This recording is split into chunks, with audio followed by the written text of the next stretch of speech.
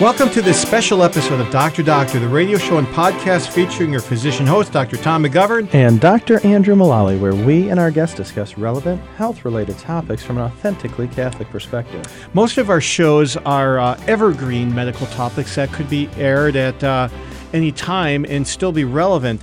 This one might be relevant at any time, but it's especially relevant now because we've had some listeners ask us to cover the whole coronavirus infection and epidemic problem that's going on now.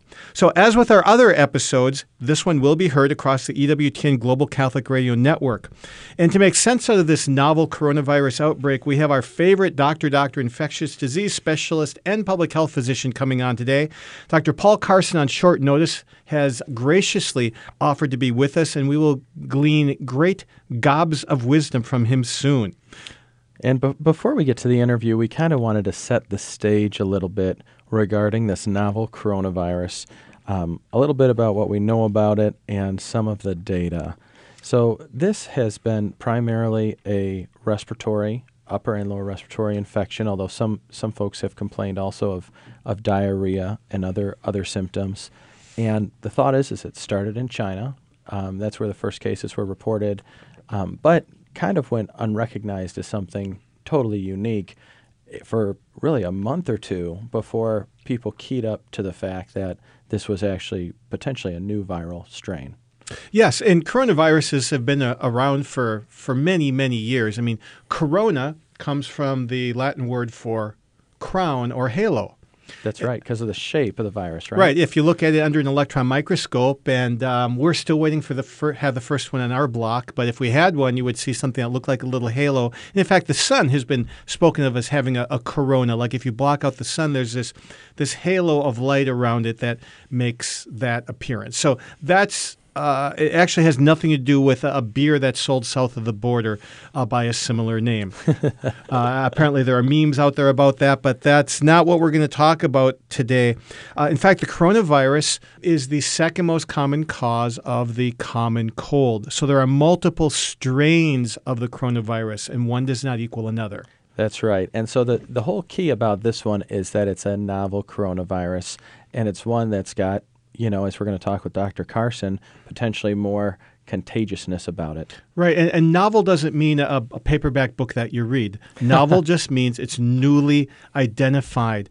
And so you're probably familiar with the flu virus and the fact that you need an influenza vaccine every year. Why? Because it changes so much. It mutates like crazy. Guess what? Coronavirus is in that same category. All the viruses are always throwing something new at us. And so this one has gotten an unusual amount of press, partially, I think, because of the casualties so far. And so we know a couple of days before this show airs is when we're recording that there's been well over 100,000 cases worldwide, well over 3,500 deaths, primarily in China, Iran, and Italy, but also in Japan. And those countries have got travel restrictions placed on them currently by the U.S. government. Yeah, in fact, later this spring, I'm taking my family on a pilgrimage to Europe, but we're not going to Italy. But I just checked the website of the company, and going to the Holy Land, things are restricted. Palestine has shut down all holy places, not Israel, but Palestine. I had been talking to some friends who had students studying abroad in Rome, and Italy has closed down every school in the whole country because of this endemic over there. And so there's no school in Italy. Everybody, I don't know if they're going to restart or how long, but the study abroad students have all been pulled back home because of this. Oh, my goodness. So it's something that people are rightly taking quite seriously. It's not only having effects as far as public health, but also economic effects. Yes. For people who follow the stock market, for example, we've seen huge plunges in the last couple of weeks where it had been going quite strong, and largely due to things like you've heard about the cruise ships where they're quarantined. Yes. The cruise lines and hotel chains and stuff like that, they're really struggling. I know American Airlines canceled some 200,000 flights. And so you can imagine the economic burden that this is placing on folks who are trying to restrict the travel of this virus. Yeah, the head of Southwest Airlines said today, on the day that we're recording this, that it has a post-9/11 feel to it in terms of how many people are flying. Man, see, and that has trickle-down effects. So I think there's a lot to be said here. We definitely want to focus primarily today on the public health implications and really thinking about it as just many of our conversations, even with patients already this past week. What are my risks? How do I think about this? And what should I do to protect myself and my family? Now, by the end of February this year, the United States has already seen 49 million cases of influenza. That is a 4-syllable word. It's not the 1-syllable word, the flu, because flu sounds like something that's not a big deal. Last week, I had influenza for the first time. It knocks you over. It's incredible. So it's bad juju. I don't ever want to have it again. It is kind of interesting for me because, you get to talk to so many different people when you're seeing patients. And a lot of folks might say, yeah, I think I had the flu a couple of weeks ago, but it wasn't too bad. and I usually caution them and say, if you think you had the flu, you probably did not have the flu. Right. You probably had another common cold, another one of the thousands of viruses. But influenza is something to write home about, and it usually and to stay home with. it stops your life for a good week. Yes. And so that's actually the flu statistics. I think, Tom, we were talking about before the show. It's an interesting thing to help put the coronavirus fears in context as well. Because in the United States, in the same period of time, there have been 250 cases of coronavirus with 11 deaths, compared to 52,000 deaths due to influenza. And as Andrew found before the show, 23 million visits to physicians so far this year in the United States for influenza. So influenza, as of right now, there's been, 15 times more, or 150 times more deaths, than for 500 times more 500 in the United States. See, you're the math guy. That's why we bring you along, Tom. So a bajillion times more deaths. And as Andrew pointed out, in World War I, there were 50,000 deaths of American soldiers. But how many Americans died of Spanish flu that year? Right. Way more. 600,000. 600,000. So 12 times more. And so it's interesting trying to separate kind of what you see on the news and a lot of the fear that is brought up through social media and whatnot with the actual statistics. And, if I had a nickel for everybody who doesn't want to get the flu shot, but they're scared of the coronavirus, as of right now, that doesn't seem like a position that seems rationally founded. The flu has already done way more damage and annually does way more damage than the coronavirus has done. There is some reason to be afraid of what could be coming, but that we are going to sort out with our good friend Dr. Carson. So this virus has an official name, and it's SARS-CoV-2, or Severe Acute Respiratory Syndrome Related Coronavirus number 2, because you might have heard of SARS several years ago, and that was from yet another coronavirus. So SARS-CoV-2 is the name of the virus. The name of the disease is abbreviated COVID-19, or coronavirus disease, the 2019 version. All right, very good. So now we understand what that is, because I was wondering too. And the first coronavirus was actually isolated in 1937, and it typically has come from various animals. Camels, cats, bats. In fact, I think this one has probably come from bats. And, it's thought that they're responsible for 10 to 30% of colds worldwide, and doesn't seem to cause as much pneumonia as other viruses. In other words, it seems to be more in the upper respiratory tract, the throat, bronchi maybe, than the lungs itself. Which is generally good because usually the lower respiratory infections have more health problems and more mortality. Good. And the coronaviruses, as a family, seem to follow a similar seasonal pattern like influenza does. And so, to some extent, one of my goals or desires in probing this topic with you and Dr. Carson, Tom, is hopefully to shed some light on rational versus irrational fears regarding the coronavirus. Right, because it seems like sometimes the media might be trying to sell a story more than imparting just the facts. Correct. And I wonder, too, if part of the reason that this is such a big issue, hitting on the economic side of things, is just the fear of the economic, results of this. If things that are manufactured in China get slowed down even for a month, whether they be drugs or textiles or what have you, then that can lead to more trouble. It's interesting. I was reading just yesterday about I think it was a McDonald's or Starbucks or someplace like that in Japan, where you'll get your coffee, and on the coffee it's got the name of your server, your barista or whatever, and their body temperature.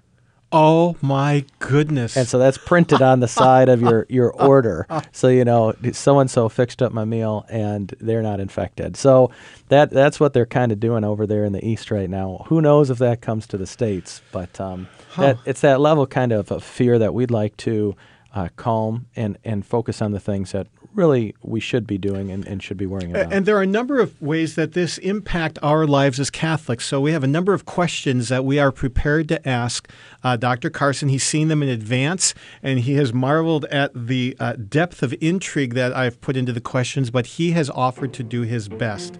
But before we get him on the phone from far away in North Dakota, we have our trivia question, which is a simple true and false trivia question. And that is true or false. Most listeners to this show have been infected with a coronavirus. Ooh, 50-50. True or false?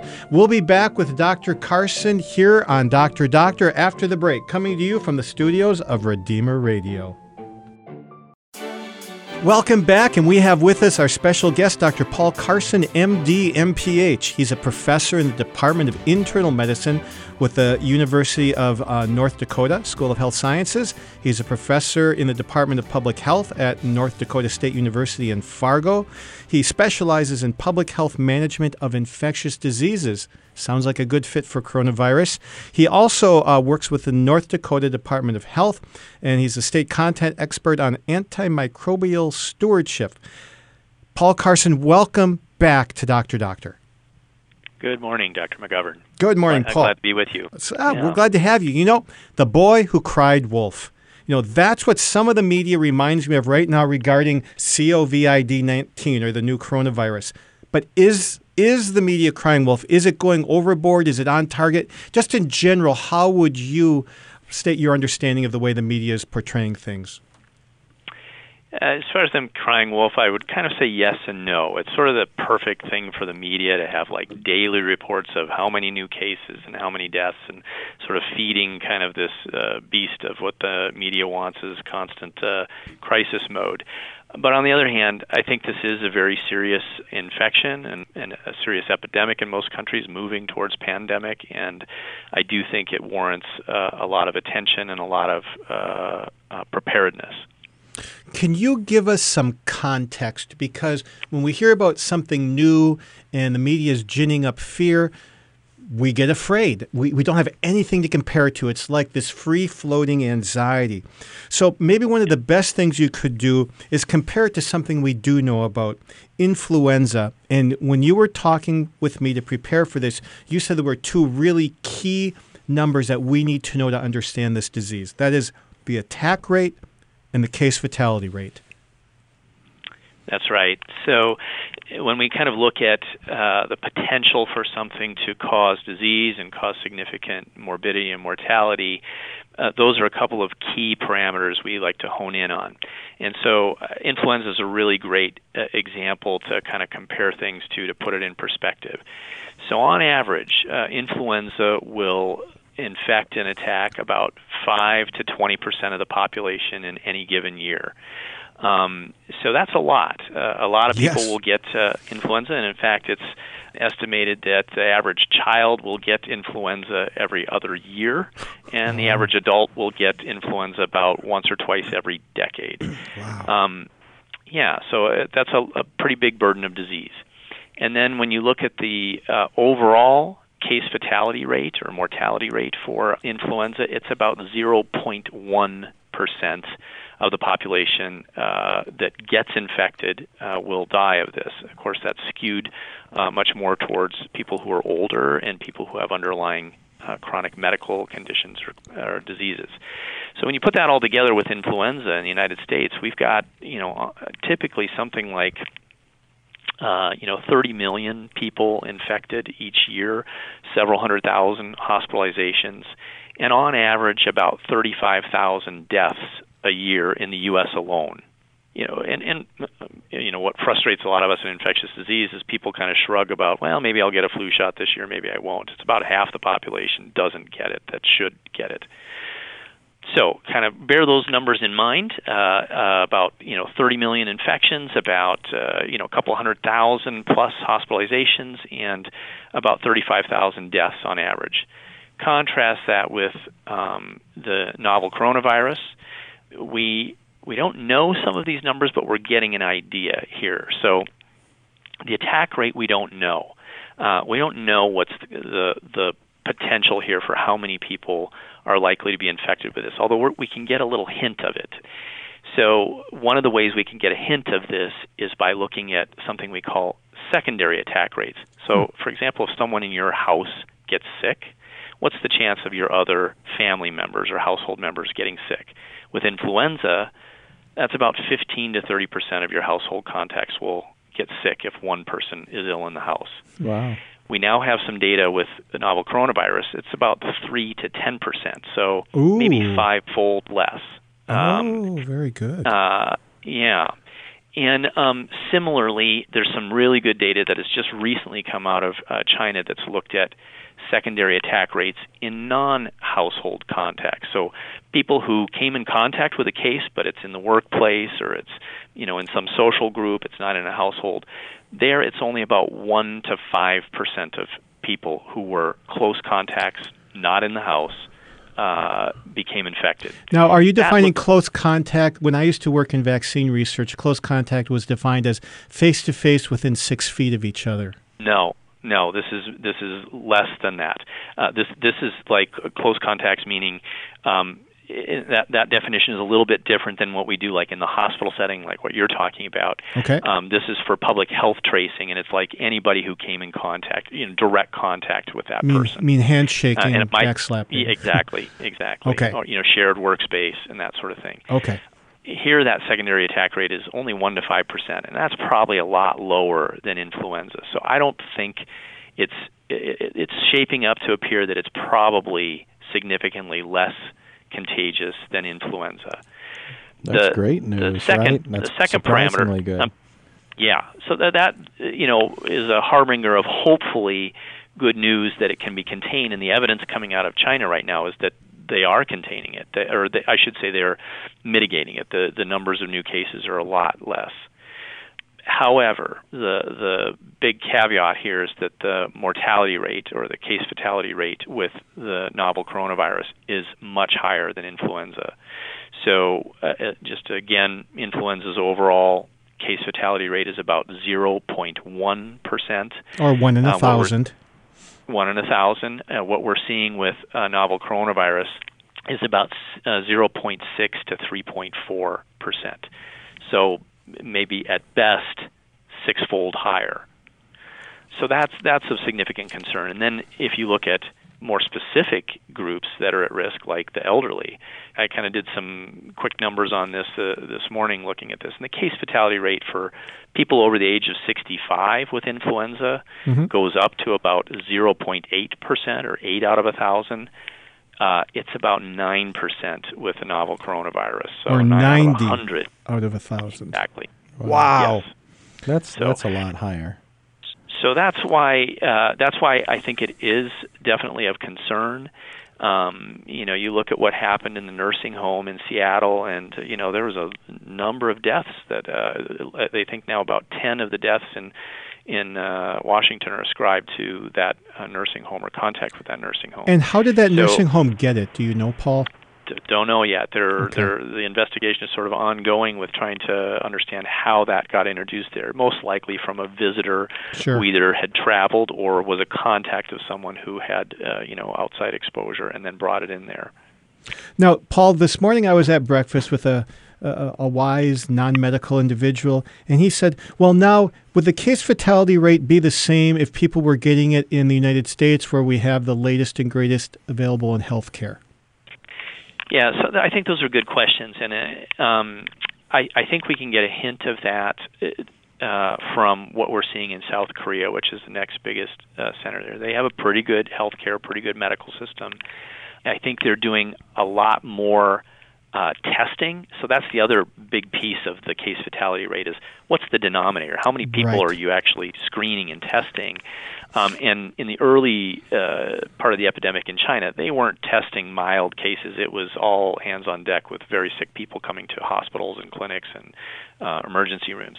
So that's a narrower slice of the sicker. In South Korea, I think they're doing probably a better job of screening a broader population, and there the case fatality rate is 0.6%. And I suspect that's closer to the truth. It might even be a little lower than that. But that's what I sort of expect we're going to see here in the United States as well. When do you expect this to really hit the U.S. full force? It seems like in places in Italy and Iran and things like that, it seems like it really blew up pretty quickly. Should we expect something Right. like that in the States, or is it going to be more this trickling in effect? Yeah, no, I think most of the experts on this at the CDC expect it's going to blow up similarly in the United States in the next 1 to 2 weeks here as these other countries that have seen more cases. It really, you have to kind of look at the numbers with a little bit of a grain of salt because it depends heavily on that country's ability to test. And actually, in the United States, we're pretty limited right now. They're trying to crank out new test kits, but there's not a lot. I've heard the recent numbers here for us in North Dakota, and we've got maybe 50 test kits on hand, and maybe a couple hundred by next week. So Yeah. it's not nearly enough to Yeah. really be looking for it. And what like we wanna look self-respecting for it. virus is even going to try to breach your borders in North Dakota, Paul? Well, Too cold here. Yeah, exactly. I know over here, I mean, they've been sending us sometimes daily emails here in Indiana about if you suspect someone, then you've got to call somebody who can then get permission to maybe use one of the test kits. And Right. so I think there is a big barrier there for identification. Because nothing It is. clinically is going to differentiate these people, is it, Paul? Nothing. No, I mean, this looks like any other sort of respiratory tract infection of which we see lots and lots this time of year. At what point So- is something an epidemic or a pandemic? Okay, so epidemic means that you have a higher incidence or a higher number of new infections than you typically would expect for that particular disease, and it's often referred to. It can be seasonal things like influenza, and it Sure. can be new things, oftentimes a newer infection. But in its most basic term, epidemic means higher than expected numbers of cases. Okay. Pandemic, which kind of comes from the Greek word pandemos, which means kind of everyone, Yep. means that it's gone kind of global. It's gone viral. Viral, right? Exactly. Gone viral, old school. Yep. Yeah, and so this means sort of worldwide spread, and that it's happening in those countries. It's not just being imported; there's local spread within countries around the world. Yeah, Paul, it seems like every couple of years we hear about something like this. It was MERS, and then it was SARS. How does this stack up against those? Does it seem like it's worse, or it's going to be worse than those were? Yeah, mixed bag because of those two numbers we just talked about, the attack rate and the case fatality rate. So it's closely related to both of those viruses, SARS and MERS. But those two viruses had a much higher case fatality rate. So case fatality rate for SARS was around 11-12%. Oh. The case fatality rate for MERS is like 30 to 35%, so much deadlier. But their attack rate was way lower. These were not very contagious diseases.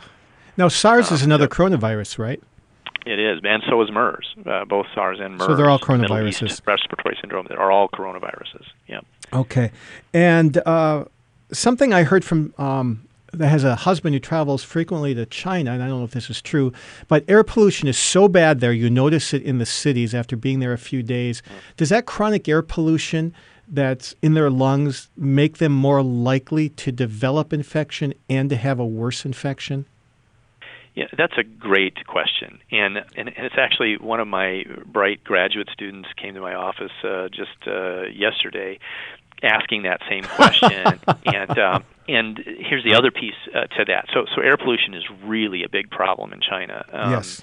And you can do epidemiologic studies that show incremental increases in respiratory problems and chronic respiratory disease with exposure to higher levels of air pollution, and a lot of those studies have been done in China. Here's the other piece of that, is that smoking is really prevalent in China. They are the biggest consumer of tobacco in the world. About 27% of the population smokes there. Way more men than women. About 50+% of men smoke. Wow. And a very interesting observation is that the mortality rate is just a little less than double in men than in women, with the data coming out of China, which begs the question: is it something about being male, or is it because there are a lot of smokers? Yeah. And I think it's a very reasonable question when you look at another disease.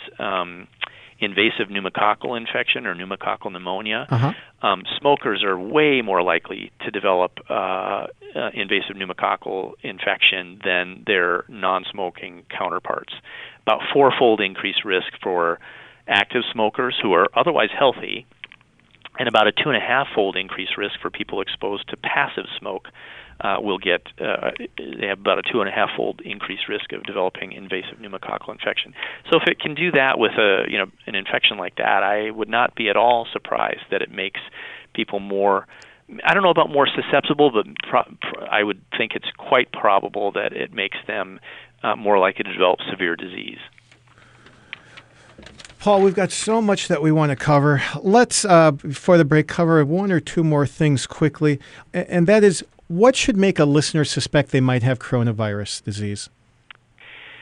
So at this point in time, and this will change quite, I think it could change quite rapidly, but at this point in time, it would be if they have developed evidence of a lower respiratory tract infection, and most of the people who've had the novel coronavirus have had a fever, about 80+%, a dry cough, the majority, fatigue, about a third or more. Those have been the three most prominent symptoms, but it also can look just like a cold too. Right. But mostly, I think that fever and dry cough are kind of the most prevalent symptoms. And I think, of course, there's lots of that going around in the winter. Yes. I think at this point we wouldn't be testing anybody with just those symptoms. It would need something more like travel outside the country or exposure to a known case. We've been struggling here with in our own state, who are we going to offer these very limited number of tests to? And right now it really needs more than just that respiratory illness alone. It needs some kind of epidemiologic exposure. Or we've said also we'll test healthcare workers, because if they're bringing it into the workplace, we want to know. I think once we get more widespread availability of testing, and there are a number of commercial labs that are trying to bring tests online in the very near future, I think that criteria will expand to anybody who's got significant respiratory Are patients tract going to be infection. treated any differently than influenza patients? No. No, they won't be treated any differently. I think if we knew somebody had novel coronavirus, we would, if they're not particularly ill, we'd send them home, but we would give them a lot, actually, as we would with influenza. If you're worsening, if you're getting short of breath, if your fever is unremitting, you may need to return to be evaluated, may need to even be hospitalized. Will Tamiflu help them? Unfortunately not. Tamiflu will not help. So there's no antivirals known that would help coronavirus infection? Well, there's no antivirals that are available for use at this time. However, there are several antivirals that have theoretic potential to treat this and are being studied in late-stage clinical trials as we speak. There was a drug called remdesivir, which was developed for Ebola. Didn't work that great against Ebola, but theoretically, the way it works might have activity against coronaviruses. And in vitro, in the sort of test tube or in the lab, it does look like it has activity. And so that's being studied. A company called Gilead makes that, and the hope is that may have activity. And there's three or four other similar types of drugs that are in early phases of testing. So I think it's possible we actually may see a therapeutic agent that can work possibly within a few months. On that note, Paul, we're going to take a quick break here on Dr. Doctor and be right back with more after the break. And we're back with Dr. Doctor, talking today, Dr. Paul Carson, about the coronavirus. And Paul, one of the things we haven't really addressed head on yet is how people catch this. How long does it take? Can they pick it up from just using a door handle that an infected person used? Can you give us some of those statistics? Sure. So coronavirus looks to be like many, if not most, of the respiratory viruses that we come across, similar to influenza. It's spread by respiratory droplets. So droplets are sort of larger particles that are kind of ejected from us when we sneeze or cough. They travel about 2 to 3 feet and then kind of fall onto the ground or surfaces near us. So we can become infected by those by direct contact with someone coughing or sneezing on us. We can come into contact with them by touching people, shaking hands, etc., where it's on the infected person's hands and then spread from hand to hand. And then we can catch this as well by touching the surfaces that those droplets land upon. So all three of those are thought to be the most common ways. How long do the droplets stay viable on those surfaces? Yeah, so there's been some nice studies that looked at other very similar coronaviruses, not this one to my knowledge in particular, but other very similar ones. And it ranges from about 2 hours to 9 days, depending on the surface, depending on the temperature, and depending on the humidity. That's helpful. So, I'm just kidding. Yeah, 2 to 9 days. So figure up to 9 days. And the average amount of time to get sick after you were exposed, is that about 5 days? Is that right? That's correct. It takes, on average, about 5 days from exposure to become ill, but some of the evidence suggests it can be as short as 2 days and as long as 2 weeks. It does not appear that it goes really beyond 2 weeks. Well, and I think some of these things, especially the idea of fomites or catching the virus from not a person but an object, that has interesting repercussions for us as Catholics, especially as it pertains to the sacrament of the Eucharist. I know in our diocese and a lot of the dioceses throughout the country, the bishops have released new cautions and guidelines regarding the reception of the Holy Eucharist. I wonder if you were familiar with some of these or what you thought about them. Until you had kind of sent me some questions beforehand about that, it's not something that I'd heard yet or thought about, although I should have. Just to explain, too, the word you used, fomite, it's sort of an odd term that we use in infectious disease. A fomite is actually an inanimate object that can be a carrier of a pathogen. So, as you alluded to, like a door handle or a child's toy or a tabletop surface. Stuffed animal. Stuffed animal, right? The Eucharist, potentially, or the chalice. Those all could serve as fomites or carriers that allow the virus to be on that surface or material and then passed on to another person. I think we think about this a little bit during flu season, at least in my own church. Oftentimes, then during the peak of flu season, the pastor will have us forego the handshake and sign of peace. They will often forego the chalice. I think those are reasonable measures. As we move more from containment, which is trying to stop it from crossing borders and going from city to city, I think we're moving past that to the public health measures, which are called mitigation, which is trying to stop our local spread or decrease the number of secondary cases. That really focuses more on social distancing, not having so many activities with large congregations of people, and to try and decrease spread to various fomites that can be ongoing vectors. So I think. What do you think about holy water fonts? Yeah, should they be drained? Should they be replaced frequently? Should they be avoided? Until you asked about that, and that question is not something I thought of, but I actually think that's a good idea. When you think of multiple people passing through a church, dipping their hands into that little bitty well of water. Now, one thing I don't know is how well coronavirus survives in air temperature water, but probably pretty well. Right. And I would say that would be a good idea. Now, the one that really shocked me is dioceses where they're forbidding communion on the tongue. That's right, yeah. What do you think of that? Yeah. Another one that I hadn't really thought carefully about until you guys, bright guys, were asking about it. When you prompted me with that question, I visited with my own pastor about this a little bit. I said, do you mind if I ask a somewhat indelicate question? And, how often when you give the host on the tongue, do you think you actually kind of bump up against a person's tongue or feel that, you may have some saliva that passes to your hand? And he said, not very often, but it's maybe once every other Mass or so.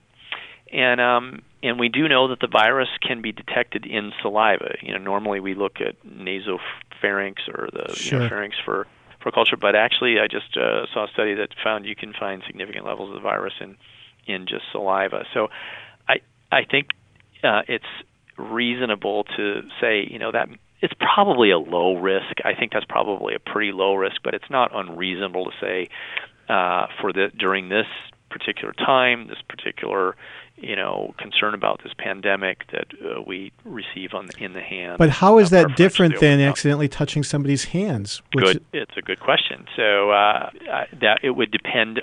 It would really. There, it's sort of limited to just the priest or whoever's offering the host as the person of concern. Although my pastor reminded me, he says, I frequently will bump somebody's hand exactly when I'm giving the host. So probably saliva is a little bit more readily able to kind of carry the virus than maybe just very brief touching of a minimal amount of skin. I think it's a fair question to say really how much differential risk is there between these. Who knows? We don't really know. But it's not unreasonable, I think, to say maybe preferential receiving on the hand. Well, and Paul, let's take this a step further, too, talking about even the idea of quarantine. At what point are you too sick to go to church? At what point, when someone presents to me and says, how long should I be off work, skip school, at what point do schools close down? What do you think about all that? So you're asking a question that sort of introduces three concepts that are worth clearly defining. So there's a difference between isolation, quarantine, and then public health measures for social distancing. And you in your question was sort of a mixture of all three of those. So isolation is when you remove a sick person from contact with other people. So if you have a respiratory illness at this time, we would just highly encourage to remove yourself from work, from social gatherings, from close contact with many other people, and stay at home and until all symptoms are resolved. That's different than quarantine. So quarantine is removing somebody who's been exposed to a known infected person with the disease in concern. So quarantine would occur with someone who had direct contact with someone with coronavirus, and you're going to say, I'm going to remove myself from close contacts with lots of people for the 14-day incubation period until I'm sure I don't have it. Beyond that is when public health starts to say we really should do more measures to mitigate further spread, and that is trying to cut down on or eliminate settings and situations where there's lots of gathering of lots of people. So schools, athletic events, concerts, and getting to the Catholic issue, church potentially.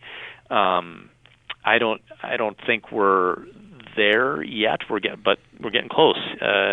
Seattle has closed a number of their schools and have recommended canceling athletic events. I know that here at my university where I work, we're talking about that almost every day. Like, when will that trigger get pulled? And So those are kind of three concepts that have bearing on this question. Is that something we should probably anticipate at some point in America, though? I know in Italy they closed their schools, at least for a period of time. Is that probably coming our way?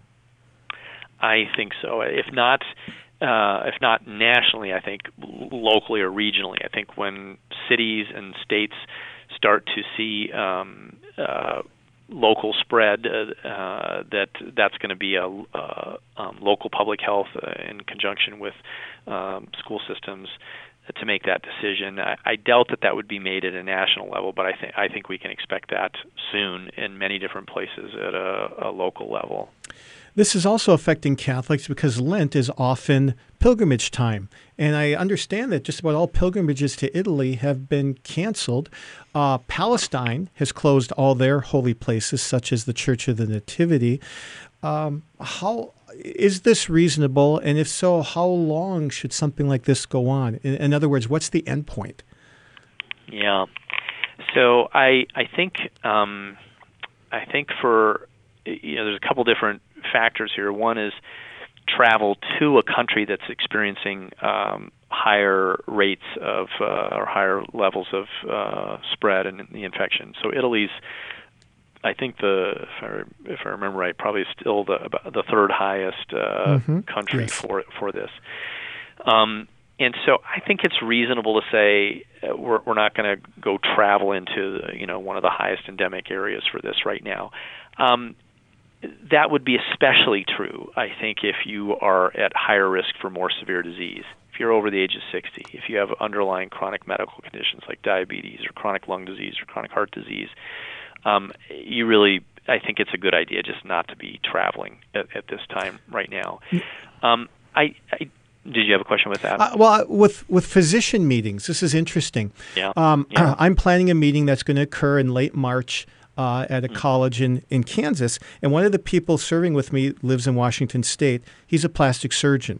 So this month, March 12th to 14th, the American Society of Plastic Surgery canceled their annual meeting in New Orleans. Meanwhile, my American Academy of Dermatology meeting a week later or so, March 20th to 24th in Denver, has not canceled and says they're just offering all these extra hand wash stations, et cetera. Yeah. How do we make sense out of canceling versus not canceling these meetings?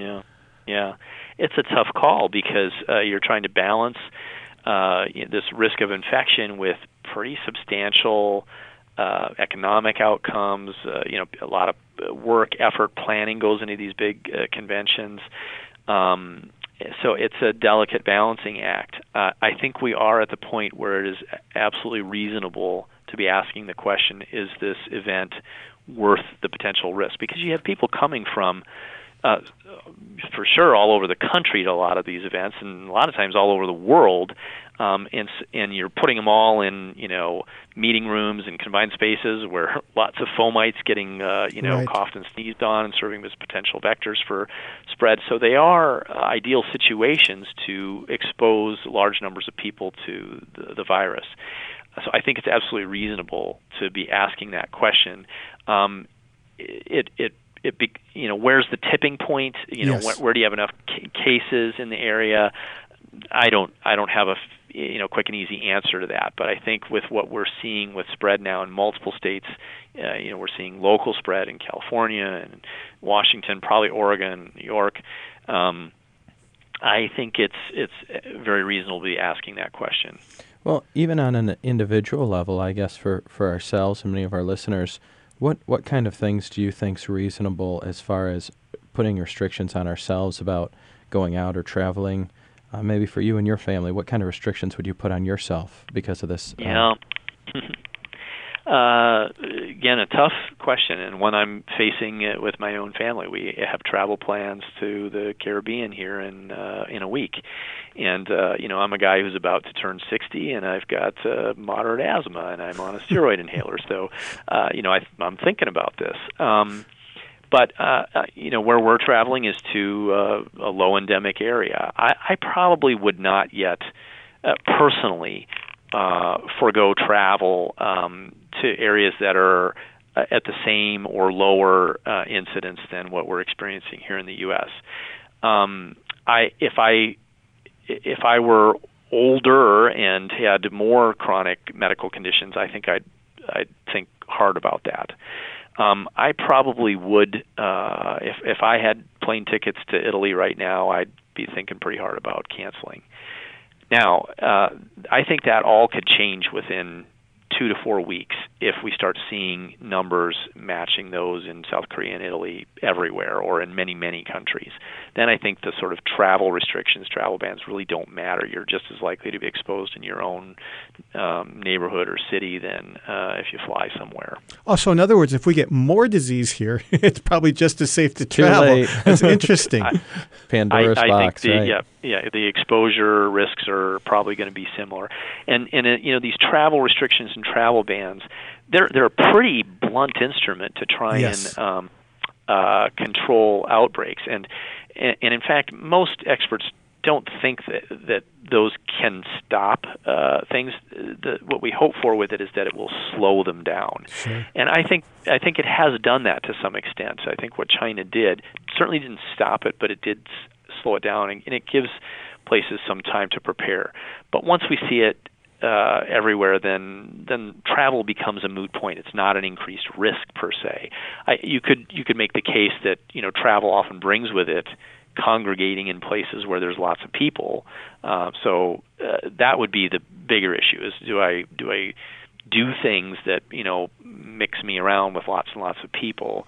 If we're still in the midst of this, it may not be the location that's important, but it may be the how many people in one place am I going to be exposed to? I know in our neighborhood, at least, even the grocery store, some of them are running out of regular everyday items like toilet paper because there are people who are kind of stocking up to go off the grid, if you will, for a while. Is that crazy? Should we be thinking that? Am I too late? I think that's crazy. I see our Costco was completely out of a lot of those oh my staples goodness. like toilet paper and bottled water and things like that. I think it's not unreasonable to kind of think about if I wanted to if I had to stay at home and work from home, what do I need to maybe weather out a couple of weeks or something like that if it came to where I had to work from home. But the sort of bunker mentality and Armageddon around the corner, I think is inappropriate. Paul, in our last minute, what's the best source of information for people who want to keep up to date without the hyperbole? I think a couple of places. Centers for Disease Control is always a good place to look. I actually haven't been as pleased with their number tracking as other places, but they're very good for putting out guidance for all kinds of situations, travel, schools, healthcare workers, etc. They're very, very good with that. For actually kind of looking at what's the status around the world, I think the World Health Organization's website is really good for that, and actually the European equivalent to the CDC. It's called the ECDC, European Centers for Disease Control. They've got some very good up-to-date epidemiologic information. So I start my morning now pretty much every day going to the ECDC site, the World Health Organization site, and right after prayer, right, Paul? And Paul, you are right. Okay, fair enough. Paul Carson, thank you so much for being with us on Dr. Doctor, especially on short notice for this episode on coronavirus. God bless you, and may you have a great vacation in the Caribbean. Thank you very much. Happy Lent to you guys. And now to complete that fast-moving episode on coronaviruses, we have our medical trivia question, and we have confirmed the veracity of the answer with our expert. We always like to double-check. We don't want to be giving you fake news here. So, true or false?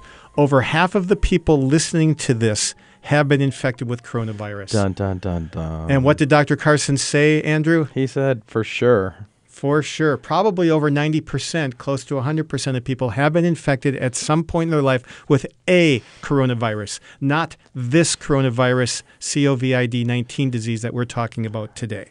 You may have had coronavirus and you don't even know it. Dun, dun, dun. Now, not to be too lighthearted about this, but I think if we were to summarize kind of our conversation, taking reasonable precautions with hand washing, staying at home when you're sick is really what we're called to do. It's probably being a little bit overblown in the media. It will come here at some point, and we just got to do our best. Exactly. So be reasonable. Don't go out and buy a mask and wear a mask around. Our Surgeon General begged people not to do it because the masks are needed more by the people who are really sick and those who work in hospitals. Yeah, I think that's a very good point. And don't go buy out everything at the grocery store because it's probably overkill also per Dr. Carson. Yes, and he should know. Well, thank you so much for being with us for this special episode of Doctor. That's who we are. You've been listening to us, the official radio program and podcast of the Catholic Medical Association, coming to you from the studios of Redeemer Radio on the EWTN Global Catholic Radio Network. Please share the good news of this show with a friend. Invite them to listen on their favorite podcast app, or they can listen at redeemerradio.com/doctor. That's also where you can find contact information to let us know if there's some kind of topic you'd like to hear about or some kind of story you want to share with us. And be sure to tune in next week for your appointment with Doctor. Please don't hesitate to give us any ideas. This episode was brought to you by suggestions of listeners. So we're excited to respond to feedback from you. And thank you for listening. This is Dr. Tom McGovern and Dr. Andrew Mullally signing off until your next dose of Doctor. Doctor is the official radio program of the Catholic Medical Association, whose members are dedicated to upholding the principles of the Catholic faith in the science and practice of medicine. The views expressed on Doctor do not necessarily represent those of your co-hosts or the Catholic Medical Association. Find our past episodes and keep up with the latest from Doctor by subscribing in your favorite podcast app and following us on Facebook. Get links to follow and subscribe or submit a question for our doctors by texting the word doctor to the Holy Cross College text line at 260-436-9598 or visit redeemerradio.com/doctor. St. John Paul II said, "Catholic doctors are called as believers to witness to Christ, effectively helping to eliminate the causes of suffering that humiliate and sadden humankind." The Catholic Medical Association helps Catholic healthcare professionals live out this calling and fully integrate their faith with their practice of medicine as they care for patients. The Catholic Medical Association is open to all medical professionals, clergy, and supporters of Catholic healthcare. For more information, visit cathmed.org.